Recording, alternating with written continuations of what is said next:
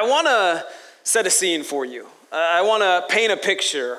And this is something probably we're all going to go through in the sense of, hey, Sunday's going to be over. We're going to go home and we're going to maybe watch some football. We're going to get together with some family. We're going to enjoy some time together. Maybe our team wins. And, you know, we get an early night, go to bed, and we relax. And we wake up Monday morning, and we recognize what Monday morning means. This is a new week, right? And we got a lot of things coming up during this week, and we're believing it's going to be an awesome week. It's going to be an amazing Monday morning. And so you do your normal rhythms. You wake up Monday, the first thing most of us do is like, let's get to the coffee pot, right? Let's just brew some coffee, get around. Maybe we're making kids some breakfast. Maybe we're getting around for school or whatever it is, your Monday morning rhythm. And then all of a sudden, as you're doing that Monday morning rhythm, you hear this sound. Now, if you're smart enough to own an iPhone, you know exactly what that sound is. You just got a text message. And, you know, like pretty much all of us, when we get a text message, what do? We like run to our phone. Like, what could it be? What is it, right? I can't imagine a world where I would leave my text message more than 5 minutes. And so we go to our phone and we read that text message. 3 simple words. Can we talk? And just those 3 words, your stomach drops. Because you know that your spouse, your coworker, your boss, your boyfriend, your girlfriend wouldn't send that text message unless it was serious. Unless maybe something was wrong. And so you just constantly think about that text message all day long. You wonder what it could be. Your mind goes to places it probably shouldn't go to. You sit there and you dread the moment where you have to have that conversation. And I've always wondered which is worse, to receive that text message and know that someone wants to talk to you, or to send that text message knowing you're going to have that conversation. Because we've all been there in our relationships where there has been some form of conflict and we have to handle it. We have to talk about it. You see, we've been in this series called My Relationships Are Falling Apart. And I bet for the vast majority of us, we can look at our relationships and want them to be better, wonder why they're not thriving. And maybe it's because we've tried relationships our way. And maybe we should try God's way. And in week 1, we talked about we have to have the right relationships in our life. Personal relationships where we can have trusted friends that go beyond the surface. Where we can talk about things in life that actually matter. Things we're going through. Last week, we started a conversation on conflict. That all relationships have conflict, and how we navigate that conflict will ultimately determine how healthy and how successful our relationships are. And today, we're going to continue. This is part 2 of the conflict talk. And as we study the Bible, as we read God's word, here's what we're going to understand, that the Bible teaches us the priority of living at peace in our relationships. That finding and achieving and aiming for peace in your relationships is something that God desires for you in every relationship that you have. In fact, I'm going to show you this in multiple places in Scripture, but we're going to zoom into one place. It's Romans chapter 12. The Apostle Paul here is the author. He's speaking to the church in Rome. And look what he says here. He says, if it's possible, as far as it depends on you, live at peace with everyone. Now, for a second, let's just pause. Let's leave that verse on the screen, and I want you to read it. It's simple. The meaning is clear, but take it in. Interpret for yourself. Paul says, if it's possible, as far as it depends on you, live at peace with everyone. Now let's take a moment and kind of dive in. Let's break this verse apart phrase by phrase. The first phrase that Paul says is, if it's possible. Now this is really important because Paul, what he does is he gives us a caveat. He says there will be times, rare albeit, there are times, rare, that you might be in a relationship where peace is impossible. Or you've tried and you've tried and you've tried to obtain peace, find peace, and it's just not working. And so Paul says, if it's possible for you. Now, I want to pause here because I think many of us use the crutch of the caveat to not work hard at achieving peace. We use it as an excuse not to work hard in our relationships. Paul says, if it's possible, there are rare occasions where it's not possible. That's why Paul said that. The second thing he says, if it's possible, as far as it depends on you. See, I love this line. Because what Paul does is he says peace, the responsibility of peace, the onus of peace is on your shoulders. It's almost as if what James said last week, right? James 4, what causes fights and quarrels among you? Isn't it your selfish desire, your desire that you want so bad you're willing to fight? Paul says the same thing. If you want peace, that responsibility isn't on their shoulders, it's on you. As far as it depends on you, because here's what Paul knows, here's what you know, and here's what I know. You can't control how somebody else responds. You can't control how someone treats you. You can't control the way people speak to you, how they navigate conflict. But what you can control is how you respond. You can control the words that you use, the anger that you allow to rage in your heart. You can control that. And Paul says, if it's possible, as much as it depends on you, live at peace with everyone. So what is peace? And what's interesting about this verse is the original language, the word for peace often used is the word shalom. In fact, one of God's names, Jehovah Shalom, is peace, right? The God who gives peace. God grants us peace. But what's interesting is you study this passage, it's not the word shalom, it's the word irene. And irene means to be one. It means a state of rest, quietness. It's as if Paul is teaching us in our relationships that we should have a place of rest. Our relationships should be defined by quietness, calmness, that we would be one. So what does it mean to have peace, to live at peace? Well, I can tell you what it doesn't mean. Peace doesn't mean uniformity. You see, we've bought the lie that culture teaches us that we can't have peace if we disagree. Paul isn't telling you that. Paul is actually saying you can live at peace with people who see things differently than you. When conflict comes up in your relationships, you don't always have to agree on that to find peace. Even though our culture tells us we have to get in line, we have to align with the agenda and follow it like good people, Paul's not saying we have to become spiritual robots who believe the same things. No, he's saying you can have peace even if you see things differently. But what peace means is that when conflict comes, we don't escalate it.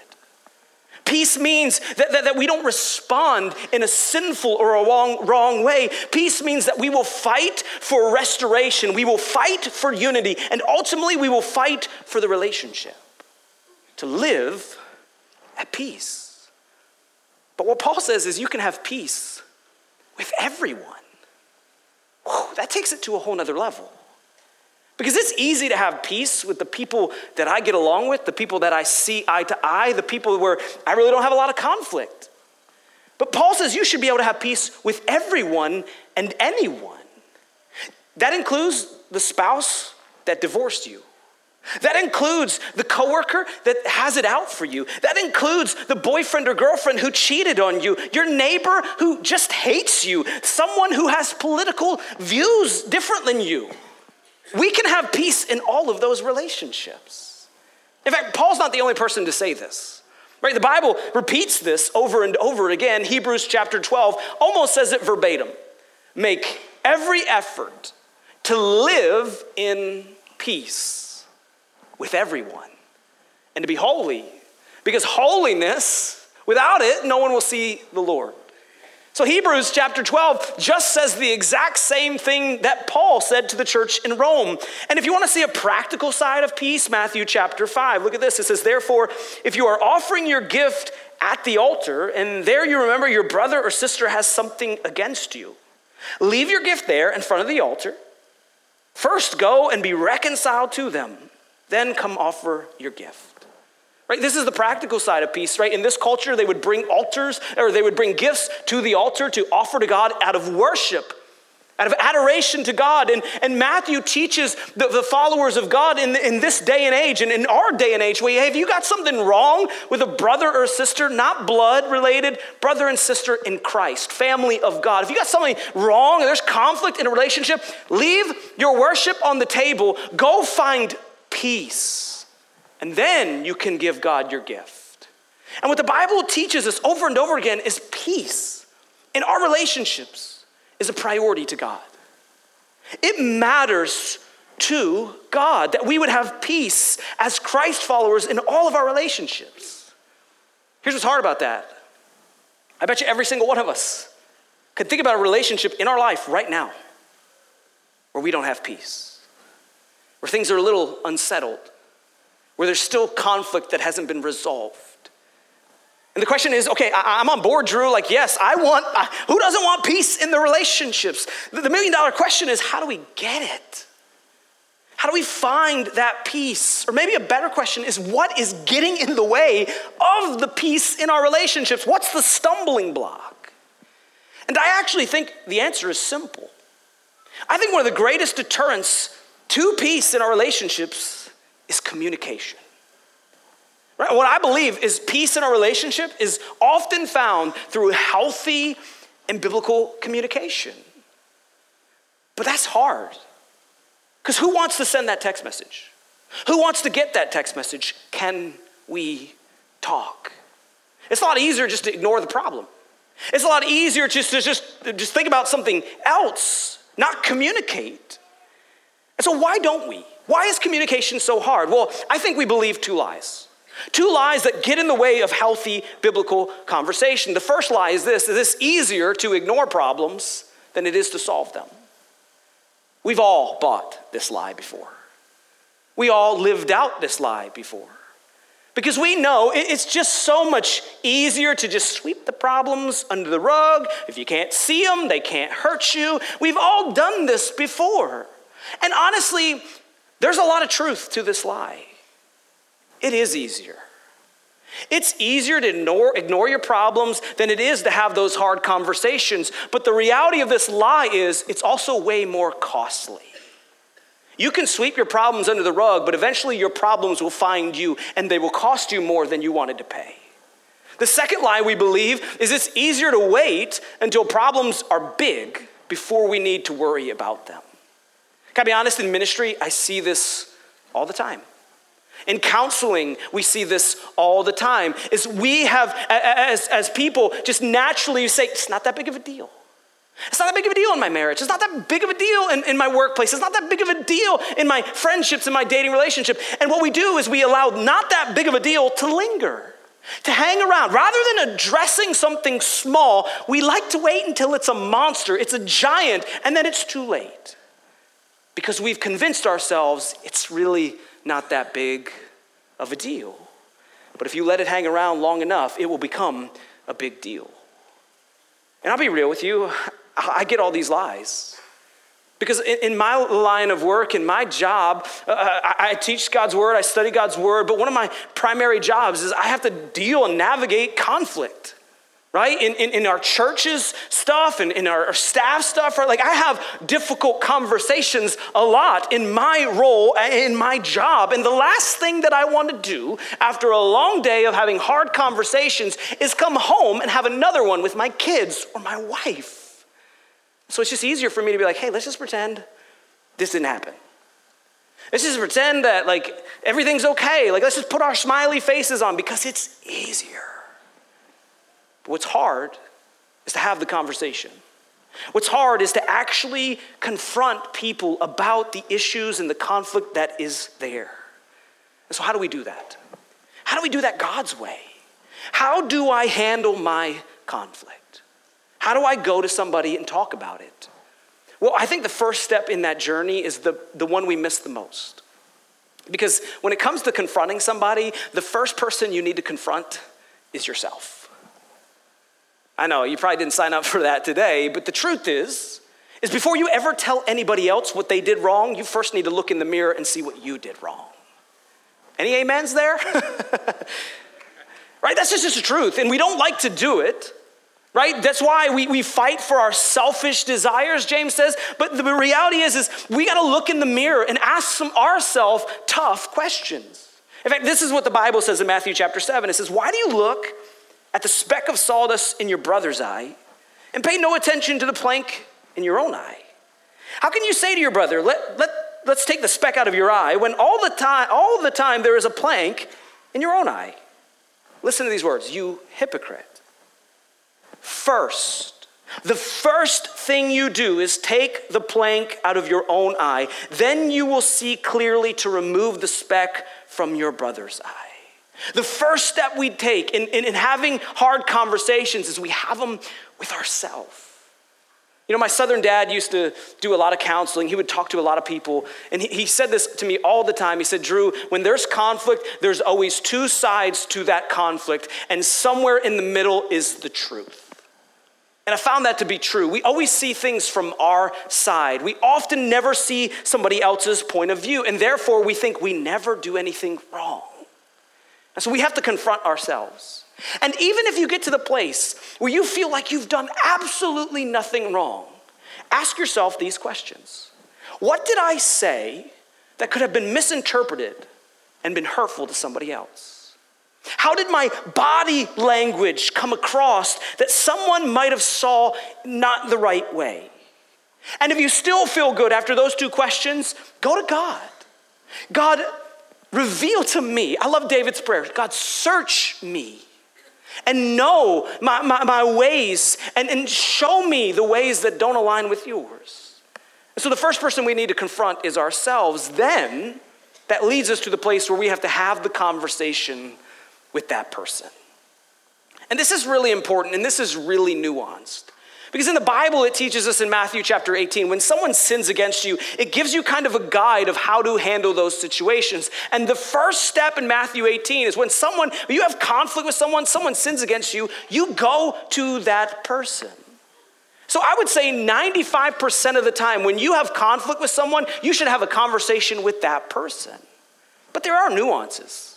One of the greatest questions I'm asked when there's conflict is, am I allowed before I go to that person to seek wise counsel?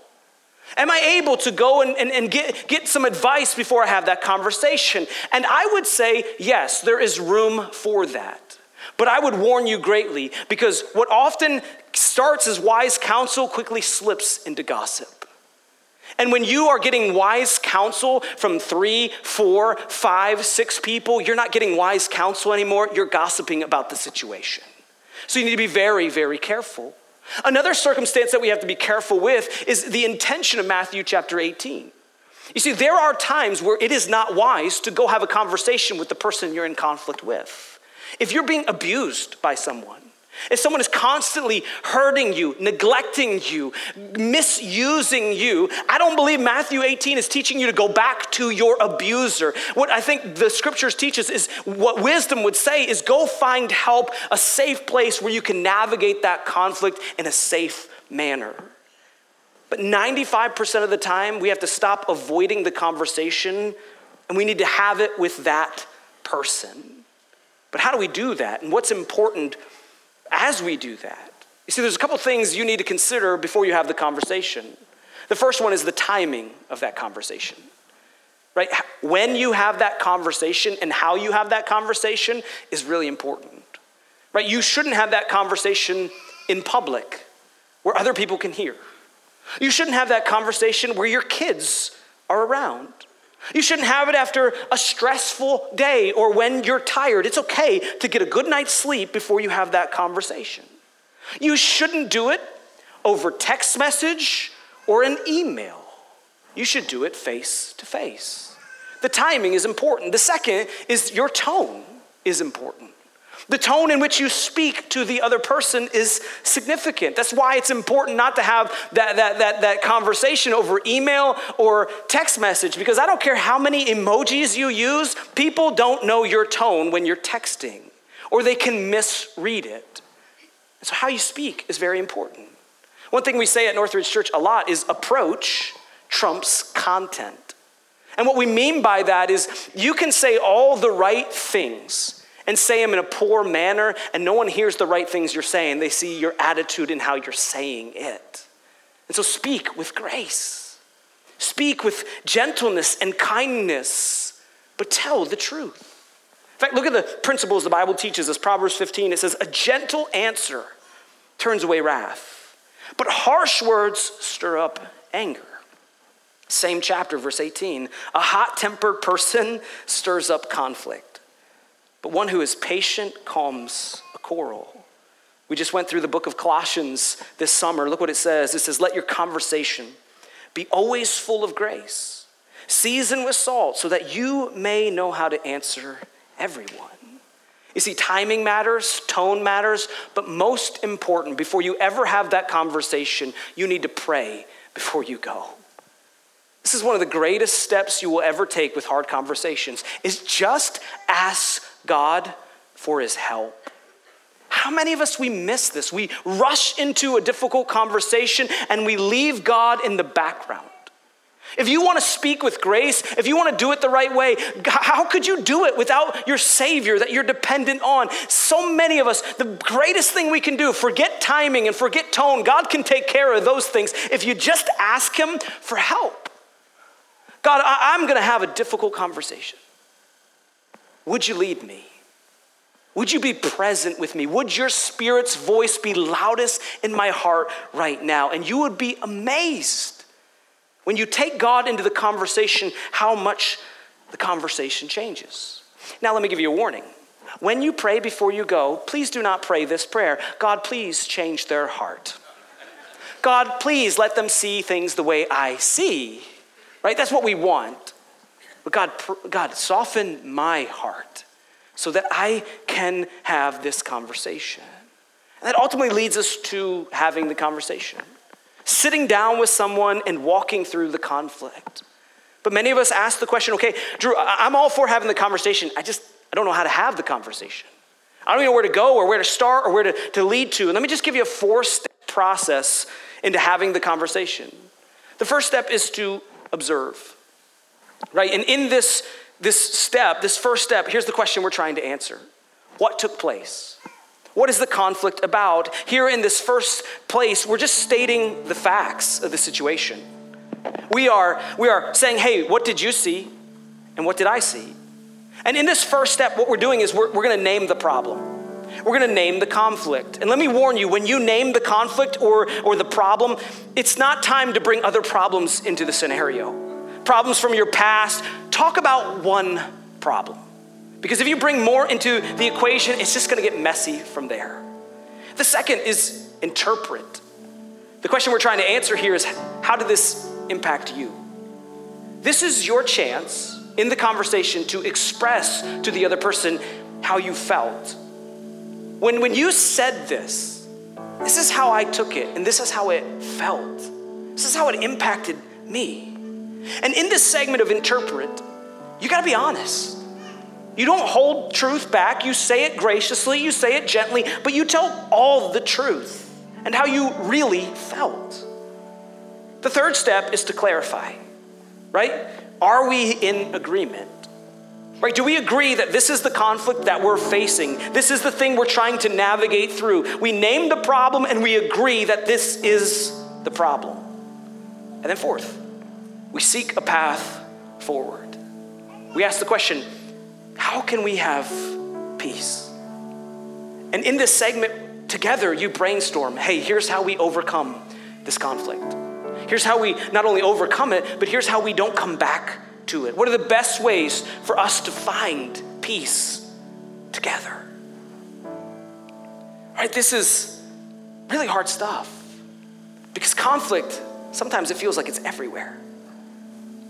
And I would bet that all of us probably have a relationship right now that maybe we need to have a conversation with that person. Right? We all have conflict in our lives, and how we handle it is really important. And that's why we have to remember Paul's words. He says, if it's possible. Is it possible for that relationship? As far as it depends on you, and me and your actions and your response, that you would get to a place where you could live in peace. You know, I read this verse, I think about Jesus and how he modeled this for us. Because when you think about our life and our conflict, we had conflict with God, and it was our doing.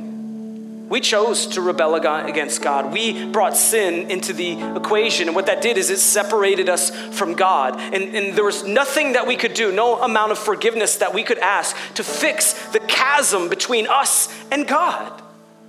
And yet, as far as it depended on God, what did he do? He sent his one and only Son to die a brutal death on a cross, to defeat death and raise 3 days later. Why? Why would God do that? So that we could have peace with him. So that through Jesus' work on that cross, if you would choose to believe in it, surrender to it, that the chasm would be closed, that we could get back to God. Through Jesus, we could have our relationship restored. You see, Jesus is the model. He's the model for our relationships. And if you don't have peace with someone today, remember Christ made a way for you to have peace with him. And if he did that, you can do the same for someone else. As far as it depends on you, if it's possible, live at peace. Let's pray together. Father, I'll be honest, it's really easy to preach this message on a stage. But to live it, to wrestle through the relationships that I know personally that are not settled, there's not peace. God, I pray for every one of us today that we wouldn't just walk out of these doors saying, oh, that was good.